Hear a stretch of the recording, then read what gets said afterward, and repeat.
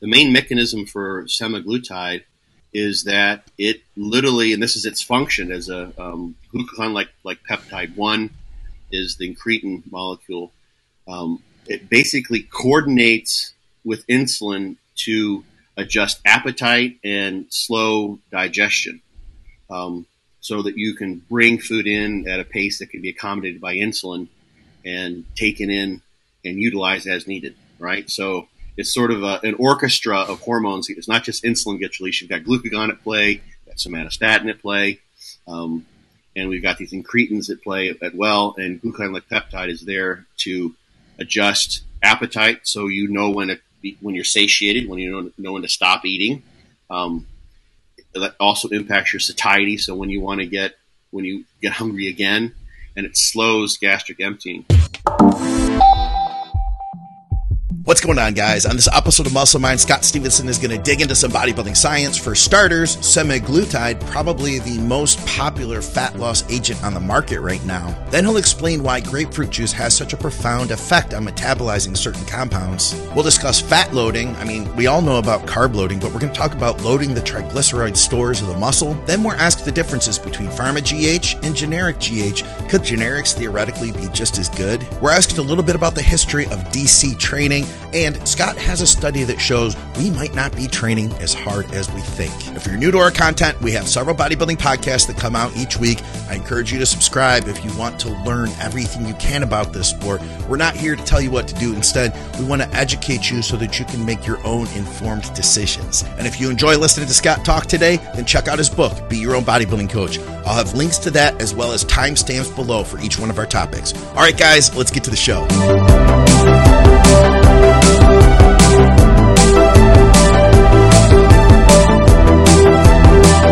What's up, guys? Welcome back to Muscle Mind with Scott Stevenson. I'm Scott McNally, and all of our programming is brought to you by TrueNutrition.com. Use our code THINK for additional savings. If you have any questions about any of their products, hit me up. I'd be happy to talk to you about them. We're brought to you by Strom Sports Nutrition for those of you in the UK, and SupplementSource.ca for our Canadian people.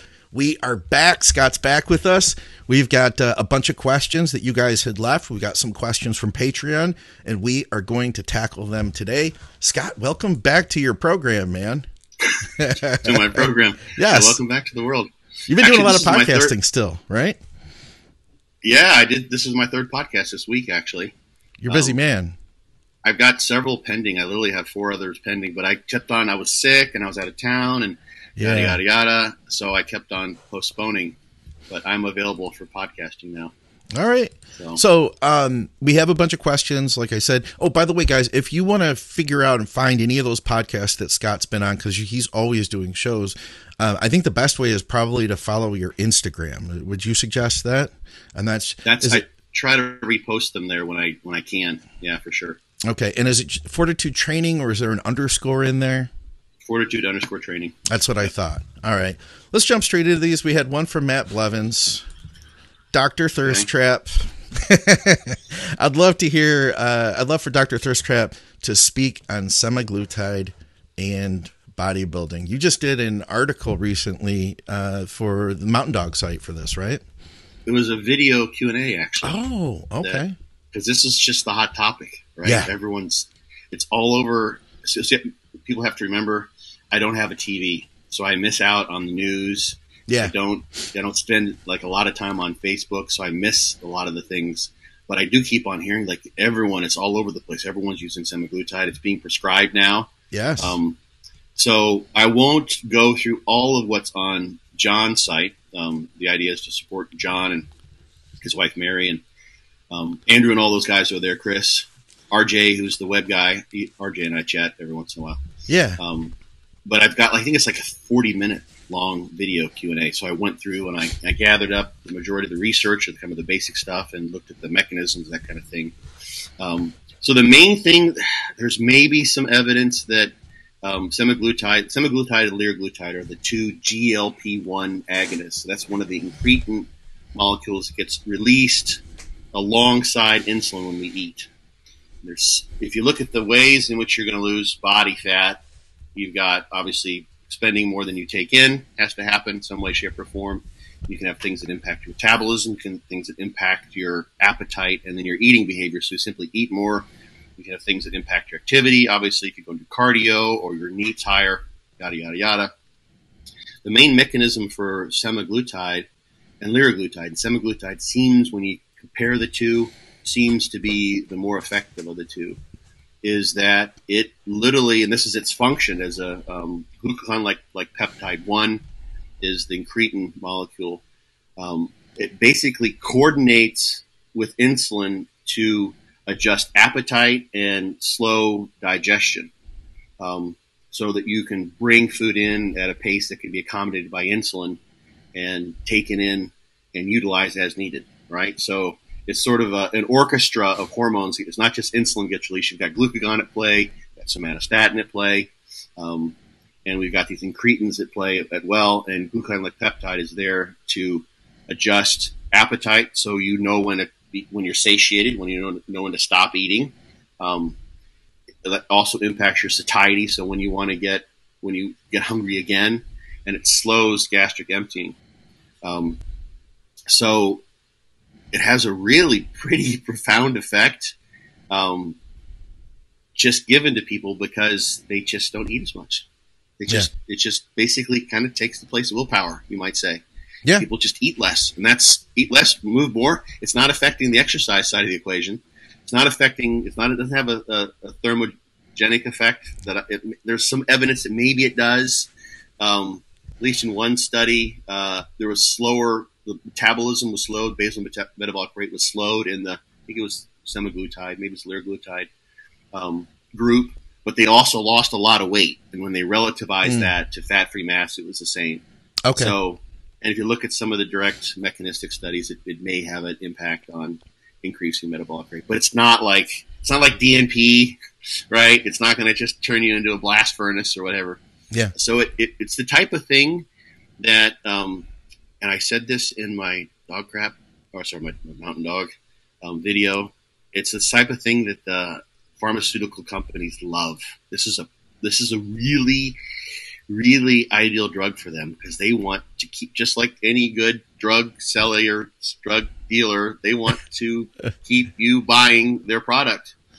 And you see, if you look at the research, that the effect is reversible.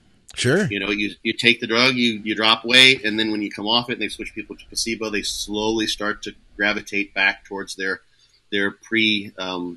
previous weight before the study started. So it's the type of thing that will produce a weight loss that will then sort of require, if you want to maintain that, and you haven't done any, and it happens really, that's the thing, it happens without any adjustments. Some of these studies, they've given people like some exercise and dietary advice. Uh-huh. So they sort of say, here you go, these are the things you should do to lose weight. But they don't follow up with that. That's been the model that I've seen used at least a couple of times. Well, they still get results. Why do any work when they can get the results, right? Without having done any cardio, without stopping eating pizza. You don't do anything. So then you become literally dependent upon that drug for your newfound weight loss results. Yeah. Which is reversible. And there's some side effects. People get nauseated, diarrhea. There's some issues there, because it's impacting. You're artificially manipulating the way in which your body is handling food stuff, right? And there's like at least one study showing potentially increased risk of, I believe, thyroid cancer. Oh, really? People that have previously had thyroid cancer. Yeah. And I've heard other, just talking to people, because when I was asked this question, I literally, the information comes back to me like, what do you think about this drug, right? Mm-hmm. And some doctors are just saying any type of cancer. They're thinking, hey, watch out.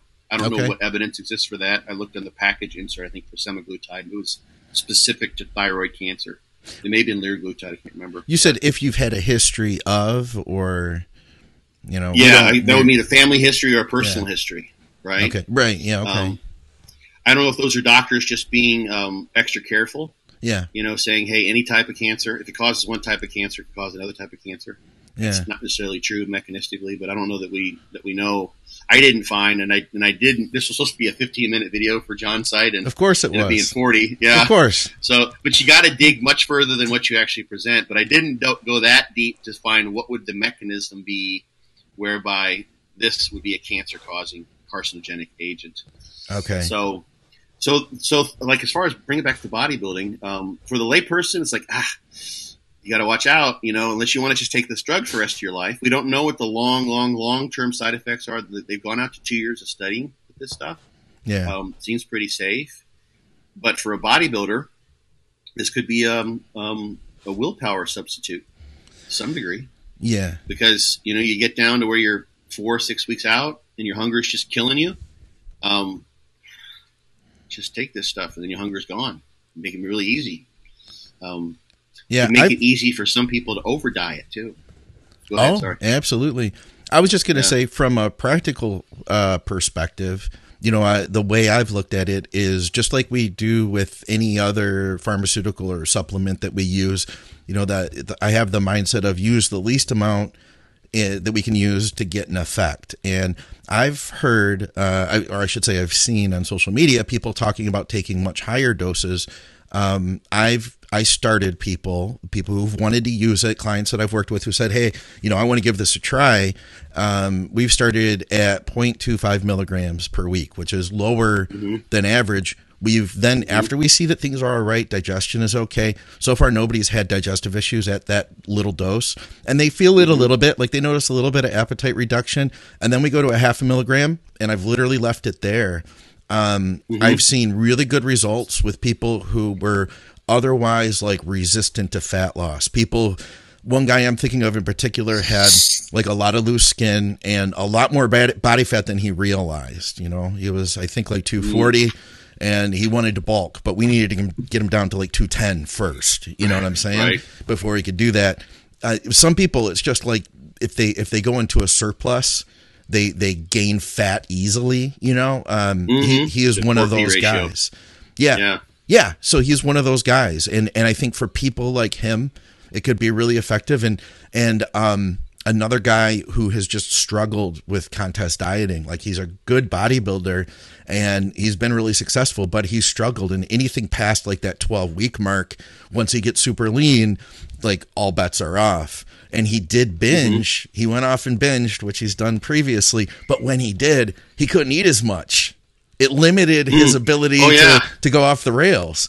So we did a show, and then from there, he did like 2 or 3 more shows on his own. He was still competing. I think that he stayed on it. So I think for him, it could be a game changer.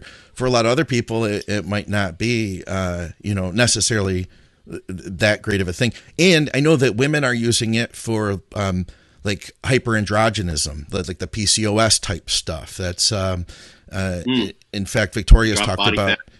To control the whole insulin thing, the way that you would use, like they've used metformin for that type of stuff.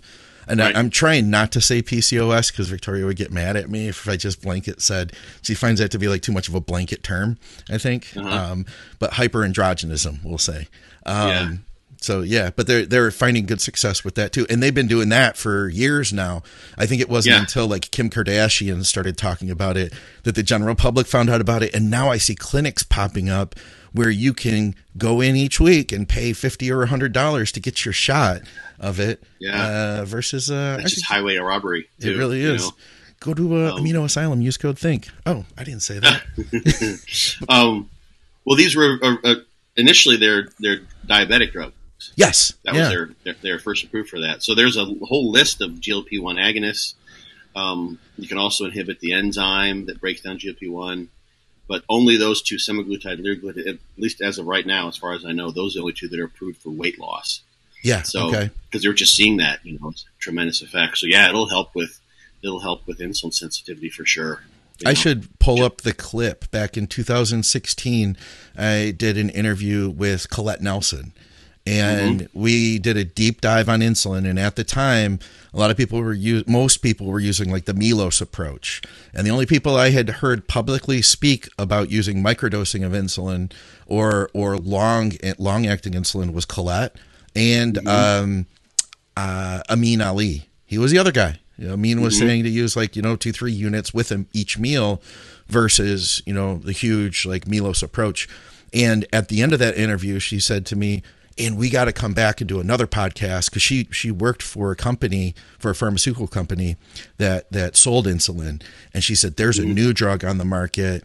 We got to talk about GLP-1 agonists because those things are going to become huge in the bodybuilding world. They're an insulin drug, plus you'll get fat loss with it. And she said, so we got to come back and do that. And then she never did a follow-up with me, so we never talked about it. Yeah. She's really, really cool. She actually, one of the national level shows I did. Yeah. It may have been, I got a Gold's Gym Charleston shirt on right now that I picked up. It may have been there, but she actually painted me. She was working for, I don't know if it was Protan. I don't want to say the wrong one, but it may have been Liquid Sunrays. I can't recall, but she actually painted me once. No kidding. Cool as shit. Yeah. I think both times I went in, I managed to find her. She was awesome. She's super, super, super cool. That's nice. Cool. She's from here. She's from the Detroit area. So she comes out here every once in a while to visit family and stuff. So cool. Yeah.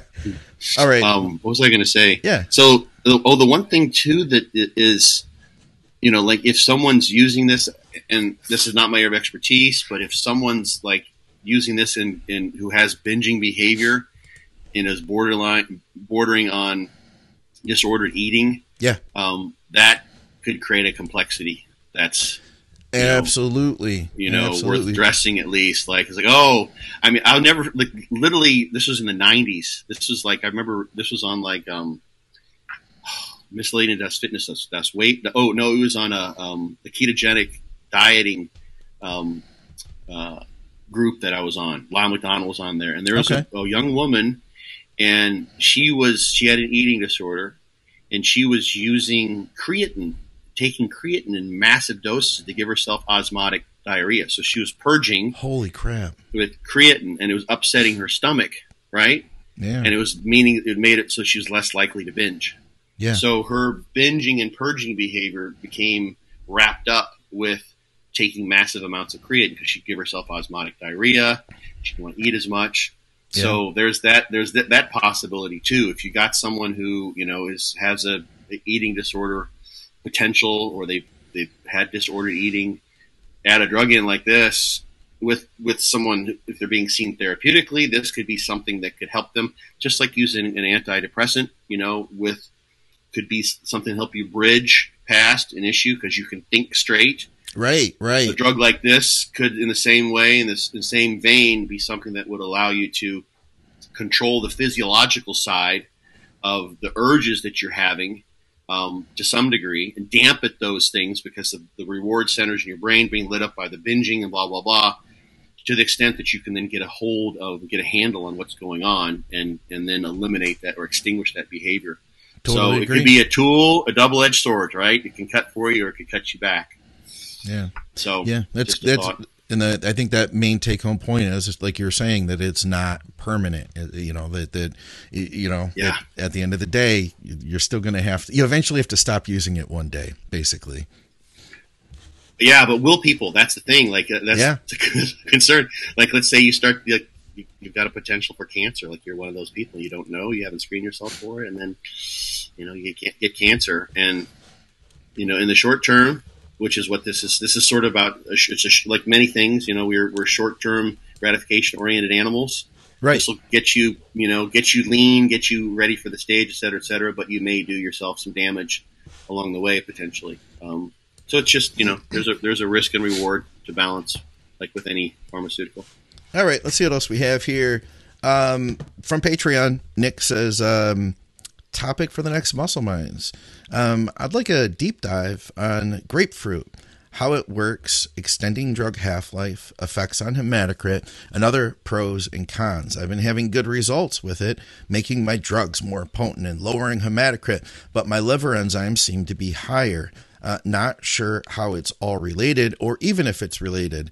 I'd love a deep dive. Thanks for everything. I don't know if we can do a deep dive today, Nick, but I'd love to hear Scott's thoughts on this one. We need some slides and stuff to do the deep dive. Yeah. So, naringin and naringenin are the two compounds that are in grapefruit juice, and they're in other citrus fruits as well.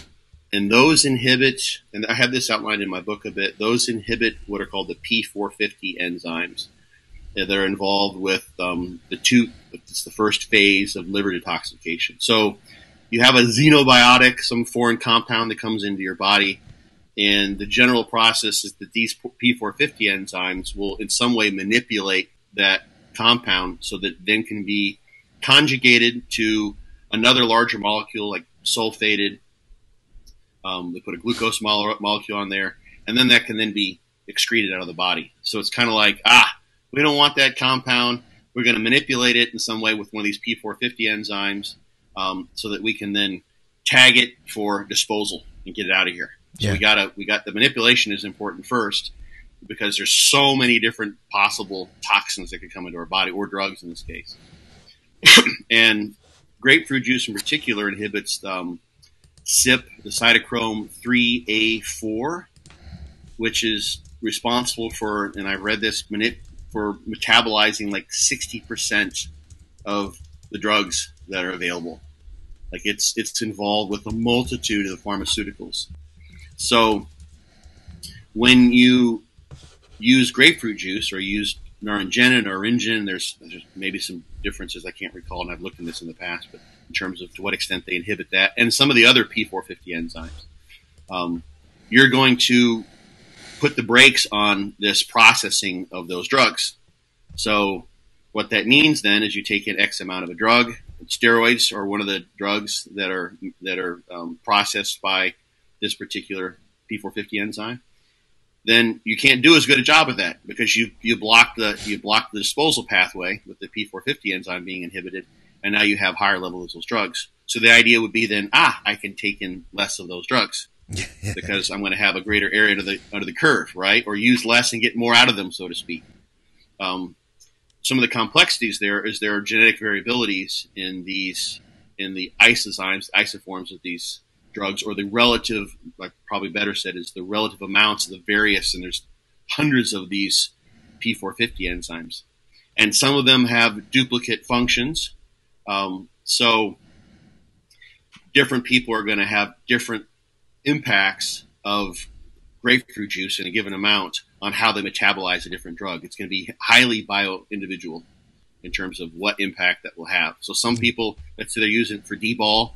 The old school way was like, you take D-ball in the morning with grapefruit juice. You got to, instead of taking 20 milligrams, you take 10, get more out of it. Right? So that's the plan of attack. The thing that he's noticing with his liver enzymes being, and the reason liver enzymes, ALT, AST is probably what he's referring to. Those are the two main people we talk about. GGT, alk-phos, those are also involved with, is when the liver is stressed, part of what happens when you go through this process with the P450 enzymes is you produce a lot of free radicals. Almost all the liver supplements that make your liver healthier have free radical quenching abilities. Okay. So silymarin, acetyl-L-cysteine, basically everything, that's what they're doing. They're helping fight this free radical stress that comes about from processing the toxins that your liver is handling. So if you inhibit CYP3A4, which is responsible for probably a good amount of the drugs you might be using, pharmaceuticals you're using, that needs to be handled in some other way, right? And your liver, if that's the primary enzyme that would normally be responsible for that, your liver may not have enzymes available to the extent that it would be to produce to have the most efficient route for getting rid of those toxins. Okay. So let's say another enzyme, under transforms to some degree, but it doesn't transform into something that can be conjugated as easily. So you have more free radical stress as a result of that. Interesting. You're forcing your liver to go another route and perhaps upregulate those enzymes which aren't as easily upregulatable, because it's encountering more of those drugs and doesn't have a very good way to dispose of them because you block the main exit route out by taking the grapefruit juice. So it makes sense that your liver would be more stressed. So you do maybe get more a greater area under the curve in terms of limiting that first pass phenomenon in your liver, let's say, but you could also be stressing your liver more. So the idea there would be, that you might need to use more liver supplements to help offset that, help with that. It's funny. There's also kind of an old school notion. I'm not suggesting anyone do this, but the old school notion was whenever you take orals, don't take liver supplements to protect your liver while you're doing that. Oh, I've heard this before. Would say. Yeah, you take it right? after. You take it after. You take it after, right? Yeah. And the idea is you take the orals. You don't want a healthy liver because a healthy liver will get rid of the orals. Yeah, right. Yeah. It'll break them down too rapidly. You want a sick liver. Yeah. You want a stressed liver so that more of the drugs will be in your system, so you can get the affected actions of the drug. Wild, the desired impacts. Yeah. So people, that was and probably they figured that out. So of course that's a catch-22 too, because when your liver isn't happy, then you're not hungry, right? Yeah, so if you're trying to gain, that. So if you're pre-contest, that could be a good thing, right? It's like, okay, I'll take some Anadrol and I'll destroy my appetite because my liver's not happy, right? But if you have a stressed liver and you're trying to eat enough to make progress, just being toxic doesn't help. No, but then you can't eat enough, and a stressed liver is going to produce as much IGF-1, potentially impactful for growth. So it's definitely a marker of nutritional status. We know that. So. And the other thing you asked about was hematocrit. I've just been able to find one study, and it was kind of cool. There's a nice article. I could send it if someone wants to. I could send them about some of the positives of Narinja and Narinjana. They're antioxidants themselves too, so there's some health benefits there. But there's one study, only one that I could find, and it suggested that it normalizes hematocrit. So people with low hematocrits, lower than normal or lower than average, it will tend to rise, be normalized towards a normal value. And then if it's above average, it tends to bring them down. So that's just one study. Okay. That may not work for everyone in that way, but I forget who asked the question, but he says brought his hematocrit down. Nick. Yeah. So Nick. Yeah. So that's a story there. And I tell you what, if you look, like go on scholar.google.com. So make note of that. That's where you can, if you want to find out research, just type in whatever you're looking for, and you'll find the research there, and you can at least browse through the abstracts. And the thing that you're doing potentially with grapefruit juice is you're creating all sorts of potential drug interactions. Yeah, for sure. Right?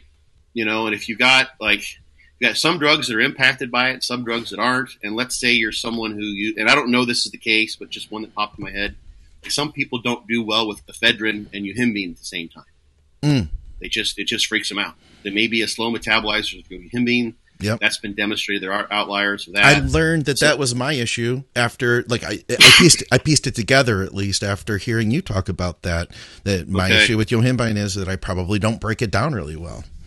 Yeah, so this just stays in your system for forever, right? So imagine that situation, and I don't know if this is the case, but imagine that you're using grapefruit juice because you want to increase the half-life of your D-ball, whatever else, and you take ephedrine as well, and you tend to have a problem. You can handle it, but you tend to be a slow metabolizer of yohimbine, and you're okay because by the end of the day, the ephedrine's out of your system, and you just have the yohimbine there, and that you can handle. It's not so bad. But now you use the grapefruit juice, and now your ephedrine levels are upped as well. Yeah. So now you've doubled up on two things that interact for you in a negative way because of the naringenin and the grapefruit juice. So you could create reap all sorts of havoc potentially, because like I said, 60% of pharmaceuticals are metabolized by that particular cytochrome P450 enzyme. Yeah. So you gotta unless you're doing measuring drug levels, Yeah. If you're gonna have to be really, really, if someone wants to do this, do it under the direction of a physician, of course. But you'd have to be really meticulous to know, what's going on, because some drugs wouldn't be affected and some drugs would be massively affected, and what happens to your training partner might not happen to you, and vice versa. Yeah, especially with everybody using blood pressure medications nowadays. It's become a more normalized thing that you go on Psycho and you take a blood pressure medicine with it, all right. that. So my personal perspective, when I first learned about this, I thought it was an amazing hack to get more out of your D-ball. But nowadays, I just would recommend personally. I don't want the variability that could go with that. I just would suggest staying away. Real world advice, real world experience. I just don't feel like it's worth it. If I wanted more D-ball in my system, then I think the most consistent way to do it would be to take more D-ball. You know what I'm saying? That's a little easier. Right. And you know what you're getting. You know what I'm saying? Versus I don't quite know what we're getting if we're using grapefruit juice to change the way our bodies, break it down. Right. I mean, you could just go with one Naringen or Naringen or a combination, use a supplement. But a lot of the constituents, the phytonutrients in fruits and vegetables, they vary seasonally. And that's interesting. They vary in terms of source too. Yeah. Right. So you may go to your grocery store and they're not going to tell you, this was sourced from this place this time and somewhere else. And, they have poor soil or whatever else. They didn't get the shipment. It didn't make there. And you might end up thinking, oh, it's a grapefruit. It's a grapefruit, but you get a different grapefruit and it's got half the dose or twice the dose of those two constituents. Like, okay, so you got That's that wild. All over the place. So you're being really like, I'm getting my grapefruit from the same grocery store and I'm getting this and I'm weighing my grapefruit, everything else the same, but literally that grapefruit looks the same, but it's from someplace 500 miles away, with poor soil and blah, blah, blah compared to what you've been taking. So you're playing with fire a little bit. That's for sure. All right. Paige has one for us. This is something we did a whole podcast on some time ago. She said, and she saw it. She said, I know Dr. Scott did a podcast on fat loading into a show. But do any of the other coaches, she asked other coaches have experience with fat loading with prep clients, especially females. Most information online is toward men. So I guess it wasn't toward you. I just saw your name and I grabbed the question. It's been a while since we talked about fat loading, though. I found that absolutely fascinating because so much of what we talk about is carb loading. And I learned from you that we have triglyceride stores in the muscle that, and I've seen it firsthand, that if I've loaded somebody just with clean carbs, like, hey, let's increase the carbs across the board for the day, the response they get from that is going to be different than if I were to use, say, a cheat meal that had carbs and fats. And obviously there'd be sodium in that too. But we'll say if I were to use carbs and fats versus just carbs alone, there's definitely a noticeable difference. And there's some interesting, I think you're pointing towards this. There's some interesting interactions between muscle triglyceride stores and carbohydrate stores. So if you just load up with carbohydrate with zero fats, the muscle triglyceride stores will tend to be decreased. They'll tend to go down. Oh, really? A few studies that have demonstrated that, yeah. So there's this idea that, you would fat load to hold a carbohydrate load, or you would maybe eat like dirtier carbs to help hold the fat load. Yeah. And there is some energy that goes into, if you just look biochemically at the steps, there is energy that goes into just stringing together the glucose to produce a glycogen chain. But glycogen is also bound to a protein called glycogenin. So there's a structure that is accumulated. You don't just see like carbohydrate with this protein as well. So my thought has always been like, maybe the way this system of assembling glycogenin has been evolved over the eons is one such that it relies upon internally stored energy stores, not necessarily glucose, but muscle triglyceride to do that. Because you see this really strange thing where muscle triglyceride will go down when you do a clean carb load. But if you just do a shitload like that, right, and you don't ignore the sodium for now, you can get a better filling effect. Yeah. So there's something you want to get enough. Carbs are definitely the safest way to go, right? We know if you can put down 1,000 grams of carbs a day, or more, that's going to fill you up in most cases, even if you're starting at nil.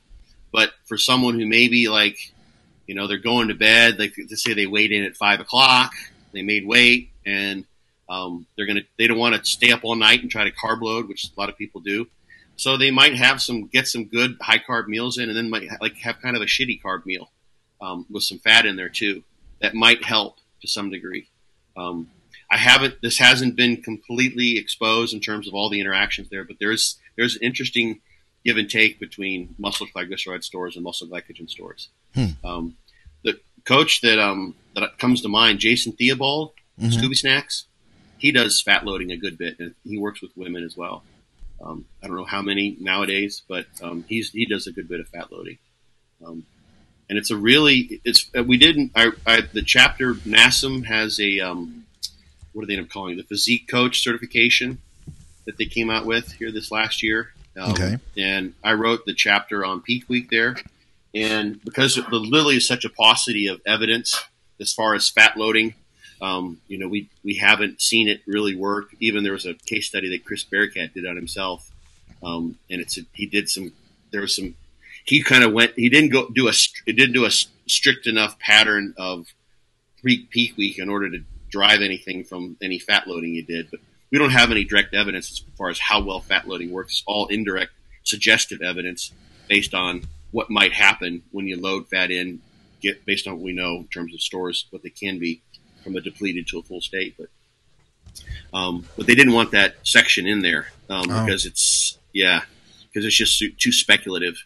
I wanted to include it from a practical standpoint because people are doing it, right? It's happening. Yeah. And it's a safe way to avoid the water retention that can kind of come with the carb load if you don't have time to get rid of the water, but you want to load up. So it's sort of an in-between.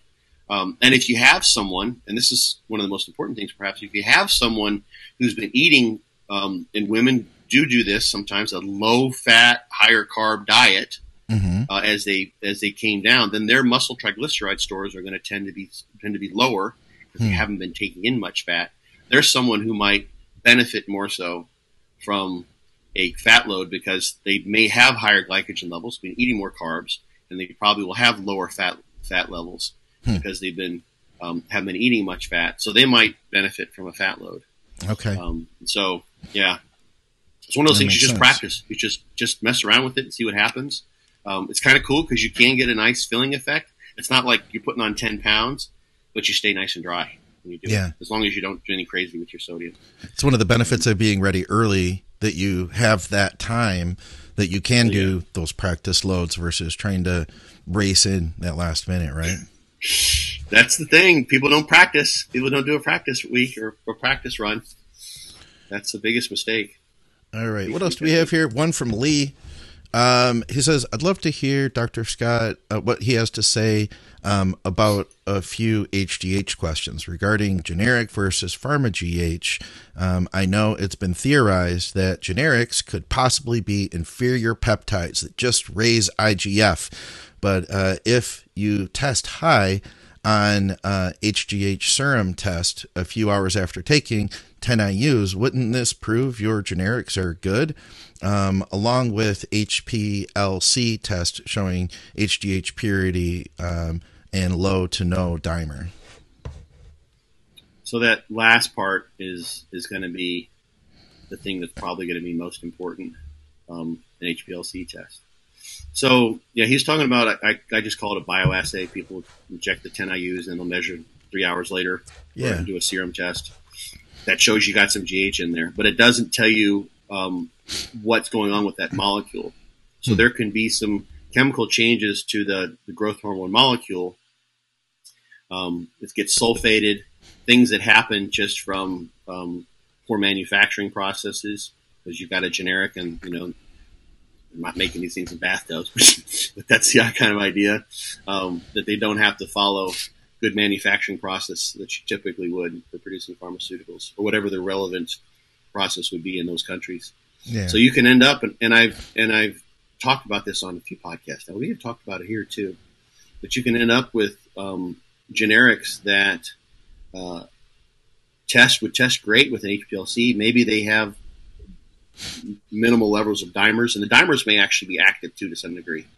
So what can happen to growth hormones? You can dimerize, so two growth hormone molecules can be stuck together, and they measure that. That's a typical thing. A lot of the times, if you go, and this is from Casey Reed's board, LATS, the people who provide growth hormone there, they do a lot of these analyses. They look at growth hormone fragments, fragmentation, and dimers, and will tell you like how much, 99% or 1% dimerized, what have you. And that gives you an idea of like of the growth hormone that's there. It's kind of like you get, how many broken eggs do you have in your carton, right? Some are going to be fractured, some are going to be whatever, stuck together. Those don't count as eggs, right? That's the idea. Gotcha. But each egg could also be sulfated, it could be otherwise chemically modified in a way that could change the shape of the growth hormone, and then change how it binds to your growth hormone receptor, depending on which isoform you have. There are at least a couple of them that a person could have. the growth hormone gene can be, there's a particular exon that gets cut out or not. It'll change the shape of the receptor. It'll change the shape of your growth hormone binding protein as well. So how you bind up protein in the plasma and how it binds the receptor and then what it does, it's just like having a different antigen receptor. Its impact will vary, potentially at least. Yeah. So, and I know I saw this, I don't know where it was, maybe a couple of weeks ago, but you guys were, because I was kind of trolling you guys like I do on Blood, Sweat, and Gear sometimes when you guys come in. And Ken was talking about he got a hold of some farm grade. Oh, yeah, GH. yeah. Yes. Yeah, and he said it's a world of difference for him, right? So there's something there, you know. He also started telmisartan at the same time. Oh, that's right. That's right. He did. And he was like, my, what was he saying? He's like, my VO2 as of the next day was much better and I'm getting better quality of sleep and all this other stuff. And I was like, oh man, but you started this other thing at the same time. And now I can't, in my head, I can't be 100% certain. Accept that. Yeah. You know what I mean? Right. But many people have said that, you know, like it's just it could be all placebo, you know, it could be this, you know, this collective consciousness hypnosis that, you know, farm grade stuff is somehow better. But there are reasons too. Like there's a study where they looked at some of these chemical modifications that can happen. And when they picked out generics, it varies. Yeah. The amount of antibodies that's produced varies depending on which brand you have, you know, why that is, you know. Yeah. So some of those are more immunoreactive than others. So we got a pretty big molecule there, and there's lots of places where it could be altered or changed in a way that wouldn't change what you see on a pure HbA1c test necessarily. Yeah. So, I'm working with a guy who I had two things. I'll say the other thing first, actually. So that episode of Blood, Sweat, and Gear, it came off as being very pro high dose growth. That everybody, because I have had so many people reach out to me, including clients, who've been like, hey, should I take more GH?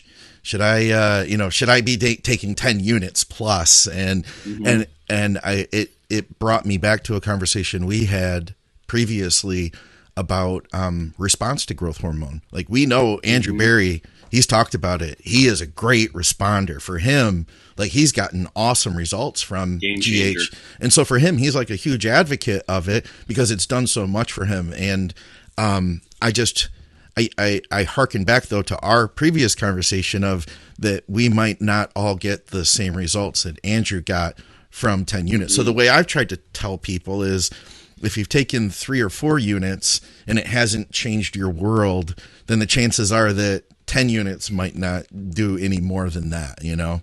Don't expect it to be like a whole different thing, you know. We just keep hoping, you know, it's like, God, if I just took 4 grams a week, you know, maybe that would be enough to just, you know, change me. Yeah, that podcast got a lot of people thinking about this.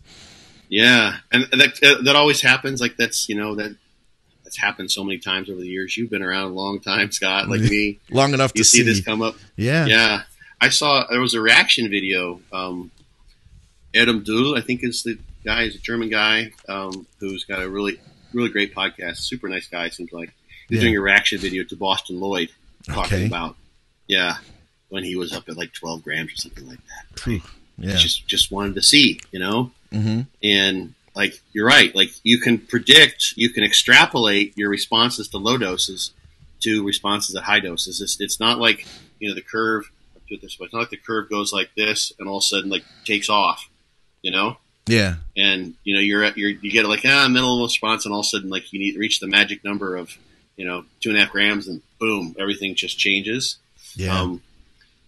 But changing, and there's also the search for the magic compound, right? Absolutely.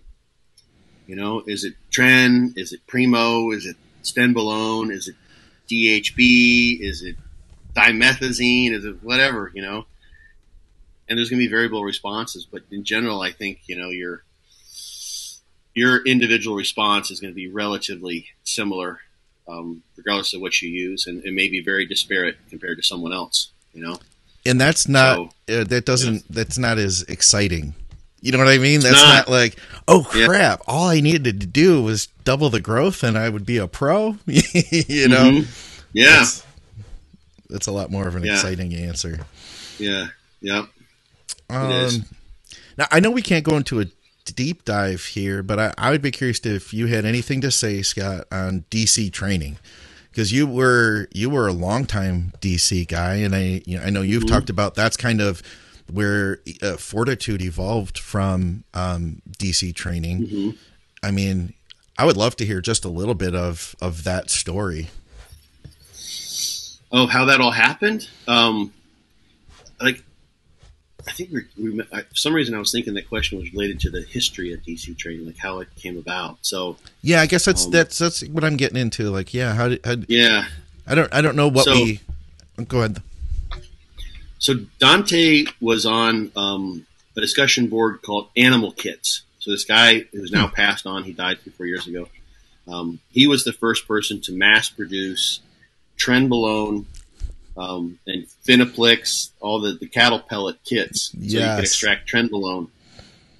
And those were the animal kits, and he made kits to do that. And so he had a discussion board that kind of supported that you could buy those kits to do. Yeah. Go down to your local agricultural supply place, and you want your cattle to grow, right? So you buy a strip of Finaplex, or you get it online, and then you could do that. So that was a pretty active, pretty hardcore bodybuilding board. And Dante had been on there for a while. This is how I understand it. I would think I was a member on there, but I didn't pass. I didn't post very much. Okay. But Dante was a pretty active poster on that board, and he wanted to sort of just put out some of his ideas. But he was notorious even at that time. This is 99, 2000. He'd been working with people in San Diego, and he decided, man, shit, I don't want to have to deal with these same numbskulls who come at me each time, trying to just kind of troll my posts. I'm going to come up with a new name. Fuck it, I'll just call myself Dog Crap, whatever. Yeah. So that's why I call myself Dog Crap. Not knowing that cycle, that thread, which he called Cycles for Pennies. Mm-hmm. The idea being that there's a cheaper way to go about cycling. It kind of grabs people's attention and making progress. You don't have to, sell your soul to the bank to make progress. So some of that this is probably, I think about it, this is probably this is probably the number one thread of all time on the discussion boards. The most famous bodybuilding thread I think there is. And I would agree. It's archived all over the place. So he just laid down his thoughts, and some people figured out who he was eventually. Dante has kind of a unique writing style, especially when he starts writing in all caps and all that kind of stuff. It's like, it's him. He can't really hide. But he wrote out basically the basis of dog crap training at that time. Yeah. And sort of formalized it, and he was working with people. He started showing pictures of guys and that kind of stuff. And so I came across that. I think I was still in California at the time. I just explained this on a podcast a couple of days ago. And I had actually sort of come, with the exception of the extreme stretches, I was doing a good bit of stretching. Just figured that kind of made sense. I knew even then not to stretch excessively before I work out, but I've always stretched before I train because I just feel old and decrepit if I don't. I feel like I'm going to hurt myself if I don't stretch out a little bit. I've always felt that way. Maybe because I'm always sore. But I'd come to a very similar split to the DC training two-way split. I was training a very, very similar way. Abbreviated, not as many working sets, a little the same upper lower. That was working best for me. And then I hear about this dog crap training, and I went and I read about it, and I bastardized it first. I was trying to figure out, remember Scott McDonough? No. Okay.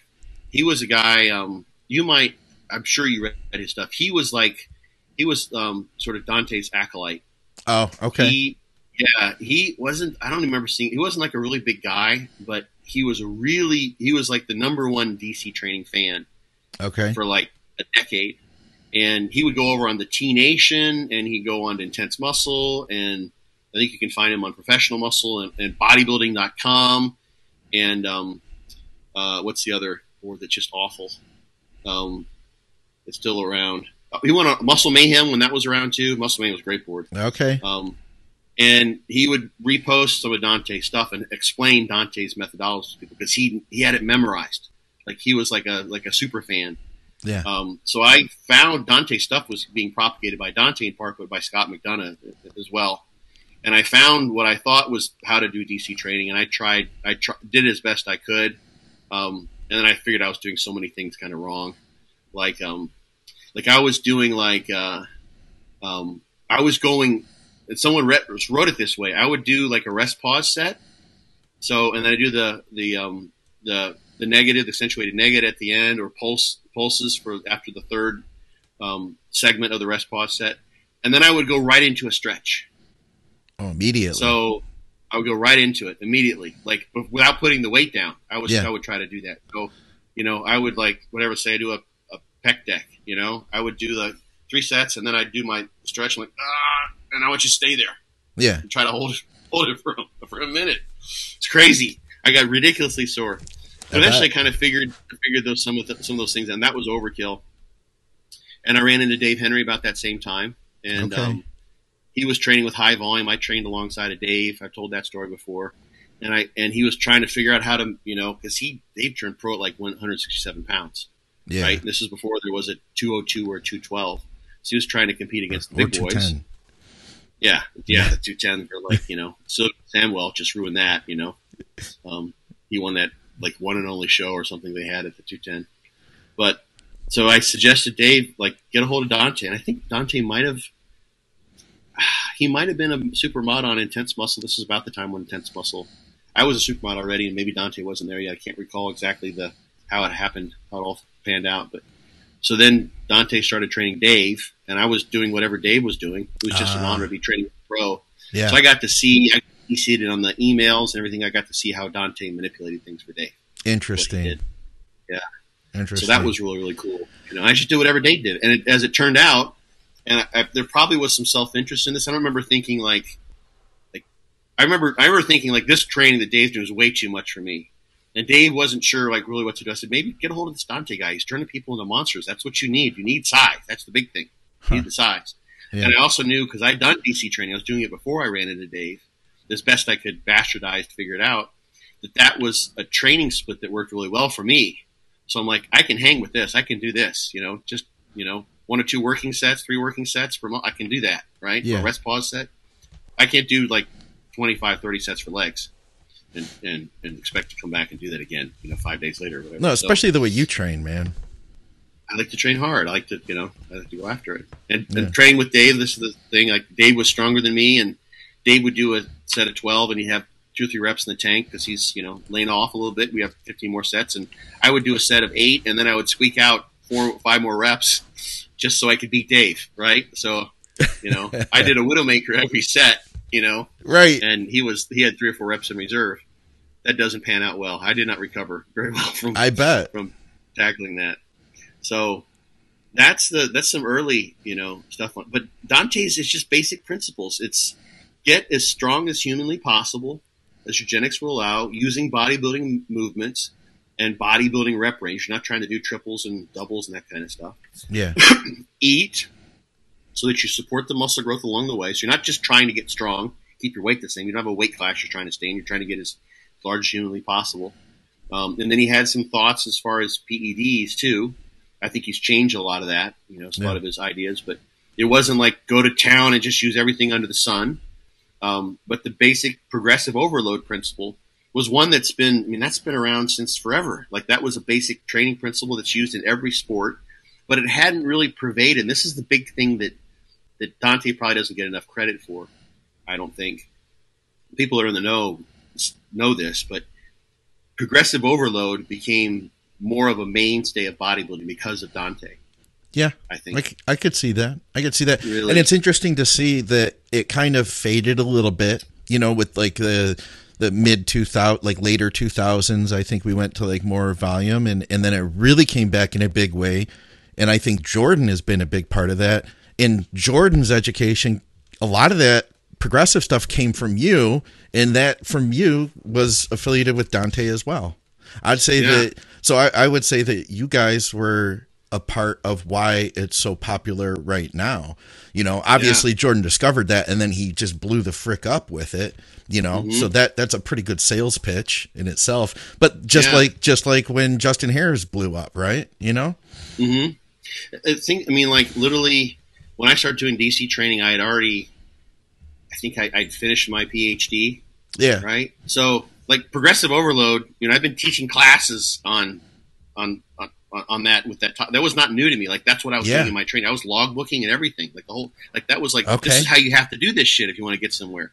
Yeah. It just doesn't make any. I don't have the genetics just go in there and just get a good pump, you know, and just grow like a weed and come back bigger and better every single time I come in. So that made total sense to me. Yeah. Right off the bat, and that's why I'm like, this program is great. I like this. I already know this is going to work because what I'm doing has been working, but it's got these novel twists. The rest pause was a really nice thing.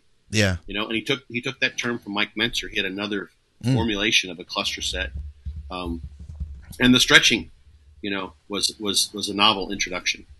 And like with Jordan, I'm trying to remember how Jordan was training before we got together, but. I had a lot of people came to me, like, because I was the official DC trainer for a little while, so people would come to me for DC training, or Dante would send me those folks. But Jordan came to me, wasn't long after a contest. It was like maybe a month after when we started, something like that. And he hadn't had a massive rebound, I don't think, but we went from like 218 to, I think we got to like 285 or something like that in a year. That's a huge jump, and it was solid. It was solid too. It wasn't like 285 fat, you know.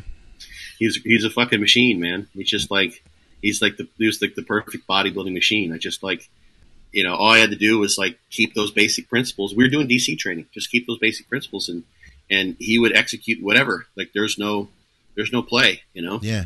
So, so that's DC training is just really well thought out and formulated. It's really effective.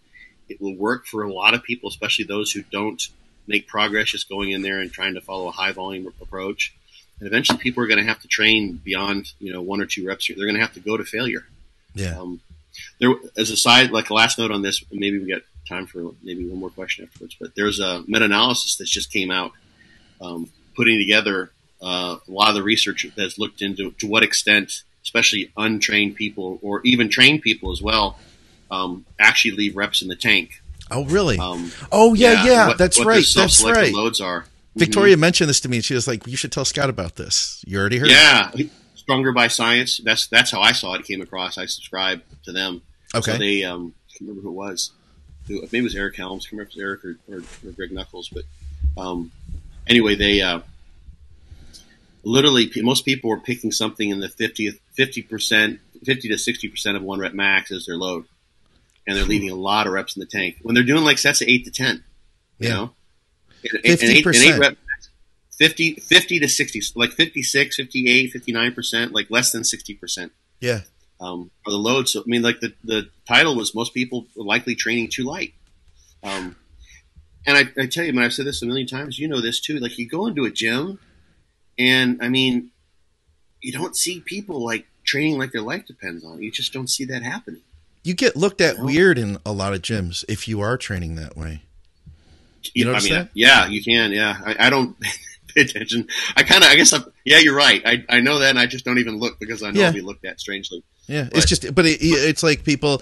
It's almost like it's not socially acceptable to train like your life is on the line. You know, at a standard commercial gym. I'm not saying every gym is like that. You know. Yeah. I remember you made me think there was a gym somewhere I think it was in Gainesville. I was visiting a friend in Gainesville, and it was like a World Gym or Gold's Gym. It was a big, at that time, it was a big box gym, but, you know, for the hardcore crowd, so to speak. And I think it was doing like T-bar rows in the corner or something, and it was a big weight. And I make noise, you know, when I train. I think I went, yeah, or something like that, you know, like at the end of my set. And the manager came over and said, "You're cursing during your sets. If you do it again, we'll kick you out." Like, cursing. And she thought I was saying the F word, or he, maybe I can't remember if it was a man or a woman. Huh. But yeah, and it was just because I was just making noises, and it sounds like that has to be an expletive. He must be cursing, right? He sounded mad. I mean, I was putting my rage in there or whatever else that was fueling me on that particular day, but it was loud and noisy and like totally out of the ordinary. Yeah. Like, what can that guy be possibly saying? He must be saying, like, shit. The F-bomb. The F-bomb or something. Yeah. So, yeah. Wow. So people weren't like, what, you know, they just thought I must be cursing because it was like, I think it's so out of the ordinary for that gym. I was just there for like one day. Yeah. I was out of town training there. But, so anyway, it's interesting to see, like, there's so many studies that now substantiate this, that most people aren't training in that way. And the thing is, like, if you consider that, if you're always trained, and these were advanced trainees as well. That's the interesting thing. Yeah. The trained individuals didn't differ from the untrained in that much. You basically just accommodating. So it fits with this whole schema of untrained people make really, really great gains, and then those plateau after, a year or two, right? Yeah, yeah. Because you're still – so there's kind of two sides to progressive overload. One, you're pushing the weight, but you have to have the adaptation backing it up. So you try to get more, and then you adapt, and that allows you to try and succeed to get more, and then you adapt, et cetera, et cetera. So your progression keeps pace with your adaptations. But a lot of what happens with untrained people is they're just simply adapting just the fact that the stress is so novel in the first place. Yeah. It's not because they have to push the progressive overload. Like a newbie who's 6 weeks in, it's not like they have to say, okay, here we go. I'm going to try to get like one more rep on this. Like there's not this math. You just do because you're adapting all anyway. Their reps are effective reps at the, rep one is the effective rep at the start. And they're improving every workout or every week. They don't have to really push that other side of the coin where you're like, what, I'm going to get, come hell or high water, I'm going to get 2 more reps on this set, or I'm going to load 10 more pounds on this bar, what have you. Yeah. So even trained individuals are still operating in that zone of comfort, right? In many cases, not this everyone. This is the single most important thing I think anybody can pick up from this podcast. It really is. Mm-hmm. It's a single most important thing if you're not already at your goals. To think that we are only training 50 to 60% on average, of what we're capable of. What does that tell us? I think that's wild. And Ron said recently on a podcast, he said that the reason he's not a fan of reps in reserve is because most people don't know what failure is. They aren't doing enough to get to that last 2 reps. Now, I think reps in reserve would be great if we were working with like 100% of what we were capable of. Mm-hmm. Mm-hmm. Yeah. And that was actually one of the conclusions. I just read the brief summary. Yeah. And then I went right to the research because I like to read the paper itself first. But one of was that, this is an advantage of, especially as you're more trained of training to failure, because chances are your training to failure is actually reps in reserve. Yeah. Right. Yeah, it truly is. So, we contextualize this aspect, right. And there are obviously lots of exceptions to this. And a lot of our listeners are going to be probably even above the average trained individual in those studies. Probably. Because those trained individuals in those studies are also people, and these are just short-term studies. Long-term studies, just hard to get really trained people in there because, one, they've already made massive gains, so any changes with any variable that you're manipulating are going to be itsy-bitsy, probably immeasurable and statistically insignificant. And plus, those people don't want their programs fucked with. Yeah. Because they've been training for so long. But if you think about then that a lot of people are not really, they don't have the stimulus in place. If we take this on face value, if we take this idea that people are training too light in a very general way, you don't have the stimulus in place. Well, then, you don't have your X's and O's where they need to be to where it makes any sense. Should you be doubling your growth hormone? There you go. Should you be, manipulating all these other things? Those things will get you somewhere, right? In some way, shape, or form. But you still got the cart in front of the horse. As far as ultimately getting where you could possibly go. So yeah, it was really kind of fascinating to see the science back up what you see. Literally, just go in the gym, go in any gym and look around. In some gyms, you'll see people getting after it, but like a place like Metroflex, right? Everyone's going to town, going bonkers. But your average gym, even people that've been there for years, they're not training all that hard. You don't see people just going for broke. And the science suggests that as well. That's a very odd thing to see someone who really knows how to push like that. So, man, we could answer more questions, but honestly, that's a great place to end this because I think that really that's the most important thing that any of us need to hear right now. Any of us. I don't care who you are. You're training like a pussy. Get after it. Yeah. I know you had a story we were talking about before the show. Oh. Did we have time to tell that, or you want to wrap this thing up? Either it was a Germany story because we talked about Germany, before we started. Recording. Yeah. So when I got to Germany the first time I was there as a foreign exchange student, and all the foreign exchange shirts would kind of cluster around. And so I found out that I was not the first person that this happened to later on. So there was a gym we found, a fitness studio. And the guy who ran the place, we called him the Bald Bull. He was like 5'2", really big bodybuilder. Always, was covered up with like double sweatshirt, but he was a big dude. He's a big dude anyway. And all of us Amis, the Americans, went over there to work out. There was like 3 or 4 of us that trained.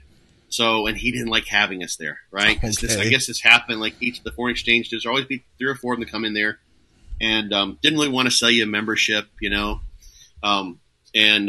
So I had traveled around, backpacked around Europe for like a month. So I hadn't trained for a month. It really made zero sense to try to do that when I was just in a new country every other day, whatever. So I'm like, okay, I go in the gym. I finally get through paying the membership, very reluctantly, he lets me join the gym. And I go over, and they had the brand of equipment was called Schnell. And it's kind of very European. There was an incline press that looked like it was available. No one was working on it. And really, the uprights on this thing were like this far apart. Like they're barely at shoulder. In fact, one of the guys who had pretty broad shoulders, he really couldn't use them because he just keep on banging into these uprights. They're not way out like a typical rack would be. They're really, really narrow, and that's important for the story. And someone had just left the thing loaded, and they had left it loaded with like 10-kilo plates on the inside and 20-kilo plates on the outside. Okay. Right? So that's like 185 roughly, something like that.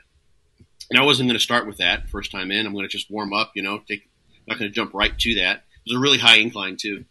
So not thinking about the physics of this, right? I go to unrack that thing, and I pull a 20-kilo plate off of one side, and because this thing is so narrow, the other side tips down. Oh, boom, no. hits the ground, falls right into the mirror. Crash! Oh, and you were hardly almost not invited in. That was the first friggin' thing I did. The first thing I did was break a mirror, right? Someone left it loaded.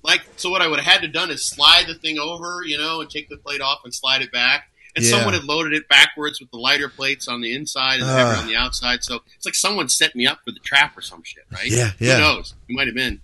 So the Bald Bull, I can't remember his name, but he comes over, and he walks. I'm like, oh shit, Start trying to clean stuff up, it's just my face is probably red as a stop sign. Like this is just awful. Yeah. He comes over and I say, Entschuldigung, es tut mir ewig leid, das wollte ich nicht tun.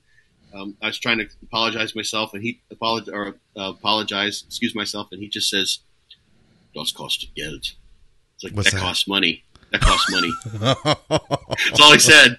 Yeah. I'm like, I know. It's like I said, I have insurance, because I did have insurance, and literally, but it took a while to get that all to pass through. I had insurance, but it's back in the U.S., and they had to communicate with his insurance and all this kind of stuff.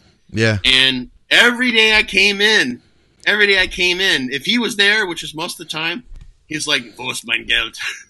Where's my money? I had to fucking deal with that every time I walk in there. Oh my God. I hadn't paid for the mirror. And literally, it was like the last week I was there. Yeah. And finally the money went through. And then I left back home. Jeez, man. But the thing was, I was telling this story like a week later. Yeah. And there was an Australian guy. Yeah. Who had been there 6 months. So he was on it. I was just there for 6 months. He was there for a full year. And I told the story, and he just listened the whole time. And I'm like, oh man, this is so embarrassing. And he's like, Scotty, and this guy was super cool. He's like, bloke, I did the same thing the first day I was there. 6 months. He did the exact same thing on the same machine, right? You would think that they would move this machine or something. You know what I mean? Right. Like, or like it just, and it was just that the uprights were like this far apart. It wouldn't have been a problem. It would have been balanced okay if they had them spread out. Okay. Right? Yeah. But for whatever reason, Schnell made their stuff like that. I don't know why. It's cheaper. Like saving on steel, or who knows what. It just was asking for that to happen. So that's why he was especially pissed at me, because I had done what had just been, it literally just gotten that mirror replaced. Yeah. It's been replaced, just been cracked the entire time. The mirror was cracked for a long time. Finally, they replaced it. Yeah. I think, while I was still there. But then of course, he had to get it was like $1,000 or something like that. Oh my God! So yeah, it was a big mirror, but they wanted to replace the whole What thing. a nice welcome to the gym too. I mean, Yeah. God, I know. that's I know crazy. Yeah. Yeah. So that was a good story. That was worth telling at the end here. Okay. Guys, I didn't mention it at the beginning, but definitely check out fortitudetraining.net. And I mean, Scott, you've shared so much cool stuff. I missed you, and I missed hearing your perspectives. And to get more of those perspectives, your book is absolutely filled with that stuff. So if you guys enjoy this podcast, the book is absolutely well worth every single penny. You can learn so much from it. Be Your Own Bodybuilding Coach. You can go to byobbcoach.com or check out Be Your Own Bodybuilding Coach on Amazon. I believe on Barnes & Noble as well. You guys can get the hardcover there. Check out our sponsors, TrueNutrition.com. True Nutrition they were the first sponsor for anything that we've done. First Advice is Radio and now Think Big. They are the company that believed in what we do long before anybody else got on board. So I appreciate them, and you can shop with them. And when you do, you know that you'll get high quality supplements. Use our code THINK to let them know that you support what we're doing here and that their money's going to somewhere of value. You know what I mean? That their advertising dollars are working. And of course, Strom Sports Nutrition, for those of you in the UK, great health supplements over there, some performance stuff, and supplementsource.ca in Canada. I recently saw the Granite Recovery product for $20 a tub on closeout. So if you're in Canada, you can get really good deals up there from supplementsource.ca. I'm somebody who loves a freaking deal, Scott. So that's music to my ears. You know what I mean? $20 for a good intra-workout recovery product. Yeah, that's a good product too. Yeah. So for another episode of Muscle Minds, guys, if you have questions for Scott, if you have some thoughts, some ideas, any deep dives you want us to get into, let us know. Comment. And, of course, comment on Patreon. Patreon questions always get preference. And, we'll see you soon. Thank you, Scott. We appreciate having you back, man. Peace.